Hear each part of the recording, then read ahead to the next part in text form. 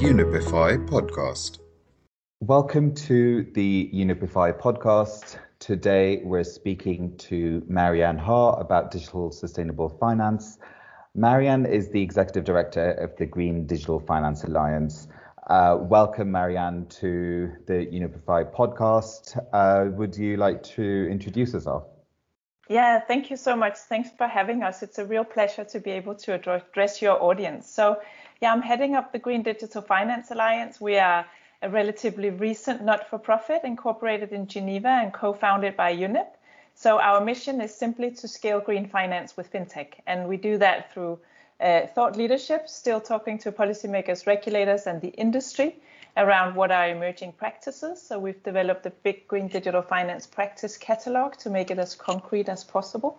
Then we work on what we call experimentation to scale. So that is more hands-on project where we bring partners together to even push the current practices of the market further. And then we work on digitization of green metrics, which is hugely important in this space. Thanks very much, Marianne. So Unipify has worked with Marianne over a long period of time. We will obviously continue to work with the Green Digital Finance Alliance to bring a wealth of knowledge to Unipify's networks, members. But quite often the conversations that we have, people don't really know much about green digital finance. There's an overwhelming amount of information they feel sometimes, or people just don't understand concepts. So I think perhaps should we start with a quick refresher? What does sustainable digital finance mean? What's the intent? What is the terminology that people should be aware of? Yeah, I think that's a really good way to start, because it's sort of the merging sustainable finance, and green finance, which everybody has starting to get their head around, but then putting the digital into the mix. Then what does that mean, right? So it's really the deployment of digital technologies, that whole toolbox of AI, IoT, DLT, etc., for aligning capital flows with the objectives of the Sustainable Development Goals and the Paris Agreement. So it can both be to use technology to innovate entirely new green finance products and offerings, and it can also be to digitize the existing green finance products and services to make them more efficient. That's it. Fantastic. So I think if we could then maybe talk about, how finance institutions are applying, concepts of or applications of actually artificial intelligence, blockchain, Internet of Things in the provision of financial services in the context of sustainability, of course, just so that we can maybe perhaps share some real life examples, and then we can talk about those in more detail. Yeah, that makes a lot of sense. So, if we look at the lending side, then there are quite a lot of banks that are stepping into, offering these types of sustainability or green linked loans for different types of lending categories. And there we see quite a lot of value proposition from technology, because then you have to harvest data on how that loan is performing, right? So basically, for instance, we see green mortgages and the scaling of green mortgages really deploying fintech for doing automated screening of your portfolio. So where do you have your energy hotspots for offering energy efficient linked loans? But also banks are using it when they sit with their clients in a refinancing or a mortgage financing situation. So they leverage fintech to do automated screening of the real estate and automated retrofit advice. So really to start to develop even new types of relations with the clients that moves beyond sort of just advising on the loan, but also advising on how can you decarbonize, whether it's a commercial real estate or whether it's a residential real estate, right? So in that space, we see quite a lot, and we see Rabobank is going to issue a biodiversity linked loan this year, where they're going to deploy quite a lot of digital capabilities to measure on a number of KPIs on the farmers. And here the motivation really is to also manage the transition risk with new regulation coming in the Farm to Fork package in the European Union. So we're seeing quite a lot in the sustainability linked loan space that is really maturing and scaling up in the market. Then if we look at the retail side of things, we see, and that's one thing that we're working quite a lot on this year, is we see more and more mobile wallets, but also incumbent banks with payment solutions trying to offer, because citizens really want to shift and be part of the climate solution. But climate finance has mostly been designed from the top down, right? It's been industries, it's not been citizens at the center. So they're starting to, we see quite a lot of innovations using your transaction data to give individualized carbon footprinting. And that is something that is that we're seeing more and more across jurisdictions, because people want to be part of the solution and they don't want to wait to 2050, right, for the world to be green. So that's more in the transition instrument space. But then what happened this year, just one example I'll end on, because it's really interesting, is that we saw coming out of the UK, the Cushion, they offered the first net zero. It's a fintech, and they offered the first net zero pension fund. Because what they start to look at, so that's more of a pure play product rather than trying you to transition as the others, right? So what they had looked into was to say, okay, if you want to go net zero in your own lifestyle and in how you're saving, then currently that's very difficult, because your pension fund, at least for the average UK pension fund policy holder, you emit the equivalent of 9 personal vehicles of CO2 per year through your pension, right? So they said that's just not good enough. So they're using fintech to really package the underlying assets of your pension to be fully green. So I think that's where we're seeing, hopefully, the market go, is both for transition finance instruments, but also really for more pure play instruments. I'll stop here. There are loads Fantastic. of examples, but just those are a few. No, thank you. That I mean, all of that's very interesting, and I think it's interesting that you bring up the point of retail offerings in individual carbon footprinting, but also the net zero pension funds.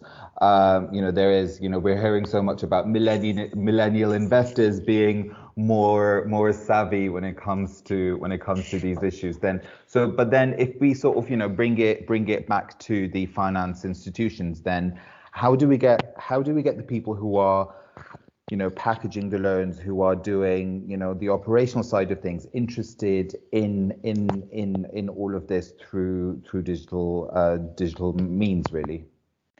Yeah, I think it's definitely a huge tool for innovation, for how they can structure the different loans to really be to be new products in the market.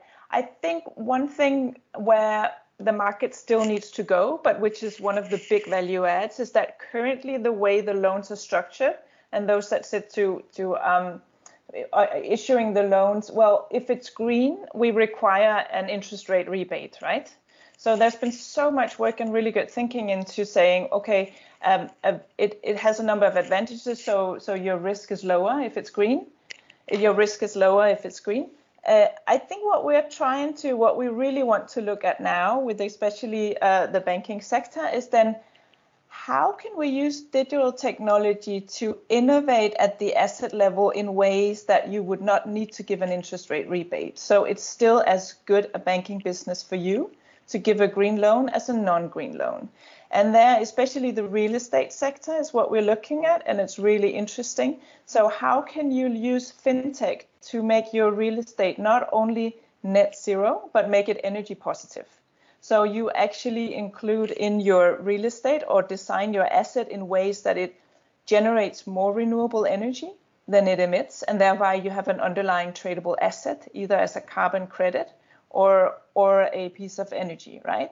So that you would make it even better banking business to issue a green loan than a non-green loan. Because I think the logic of having to offer interest rate rebates is a big barrier, of course, to scaling today. And that's where we need the innovation to go, and the deployment of fintech is to really think hard through how can we even make it better banking business than we have today, right? So I think that's one thing. And then the other thing, of course, is that it just gives you a wealth of data, and you can see new types of connections between different data sets, and you can easier package underlying assets which have the same capabilities and the same types of behaviors into new type of covered green bonds, etc. So since we're talking about data, data is quite often seen as the biggest challenge when we speak to banks, investors, insurers. There's lack of data. Sometimes there's an access issue. There's quality of data. What can we look forward to in this space when it comes to data? Yeah, I think you're right. The data is what we're having a lot of discussions around, because there is a wealth of data out there, right? So a lot of the question is there's a missing translation of data to be investor relevant, right? So where we have seen most deployment of technology and where it's most mature currently in finance is really to leverage AI or natural language processing for leveraging sentiment data, right? So to overcome the challenge that you only have annual reports from listed companies once a year.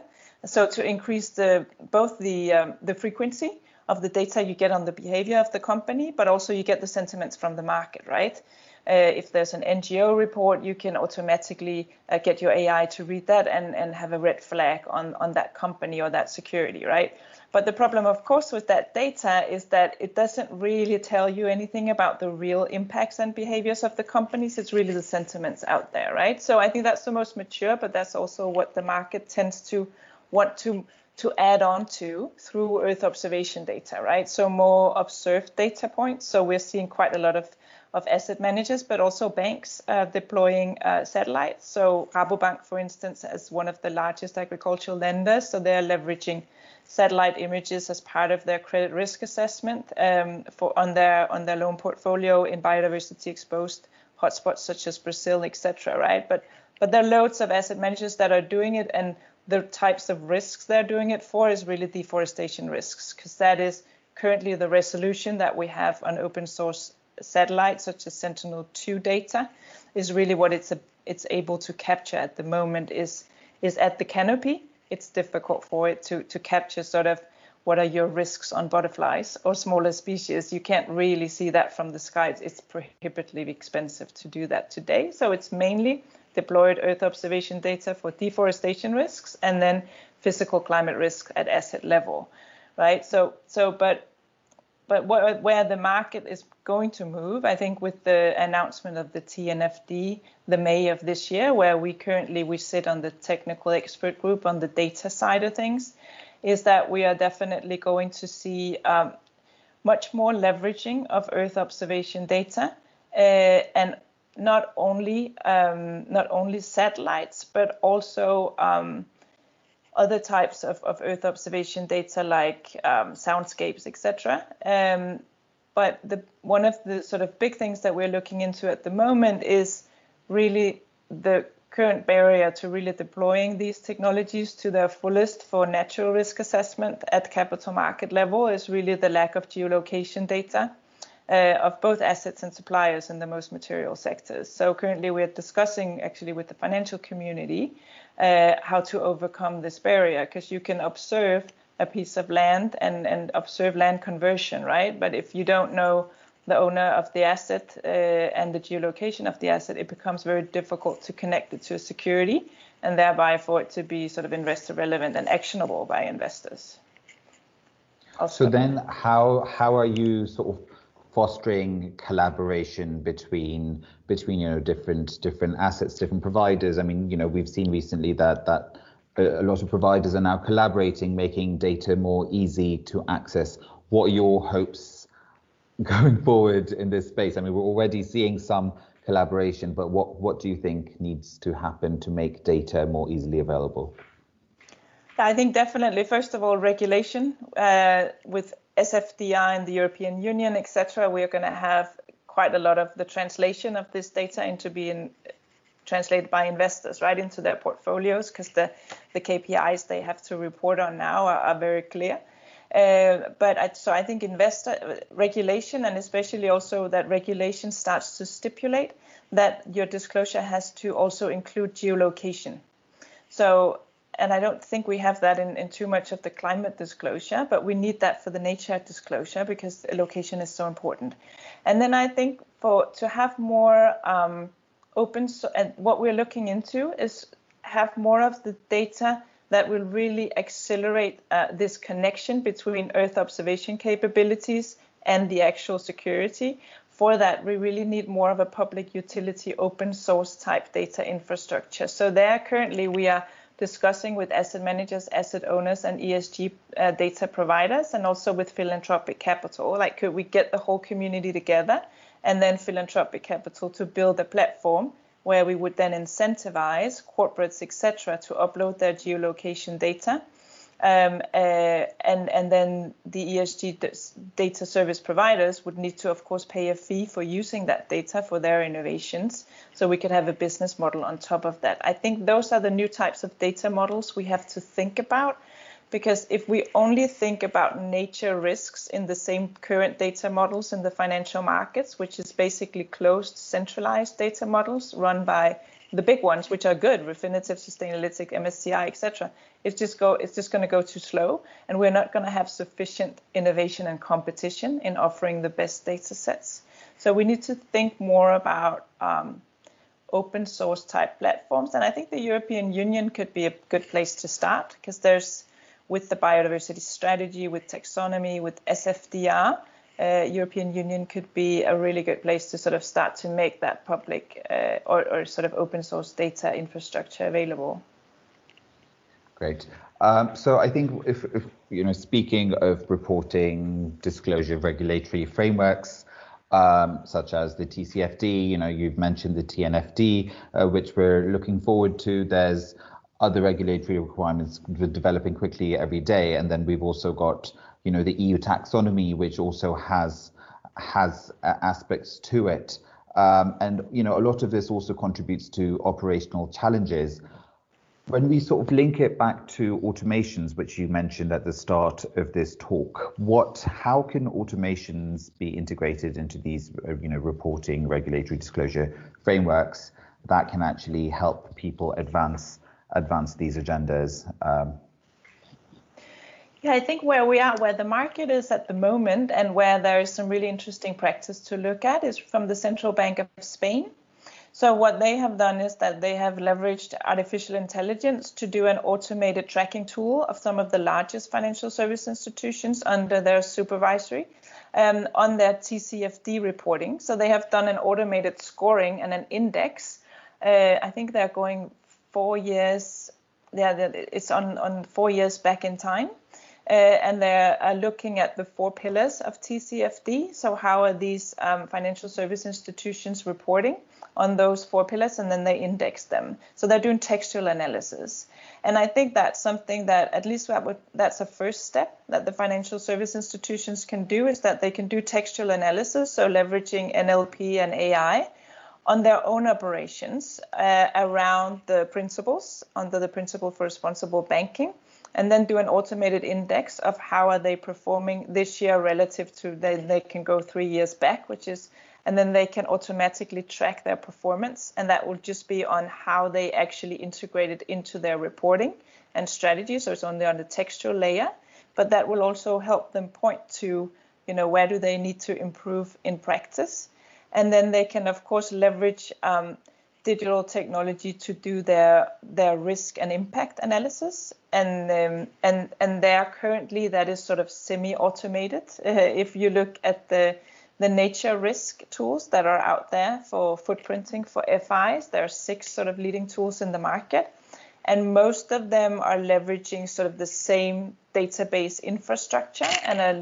So the BFFI tool, for instance, which ASN Bank has used in the Netherlands, that is using what is called the XIO base as the data layer. And then they're leveraging AI to do conversions on what is their biodiversity footprint look like, right?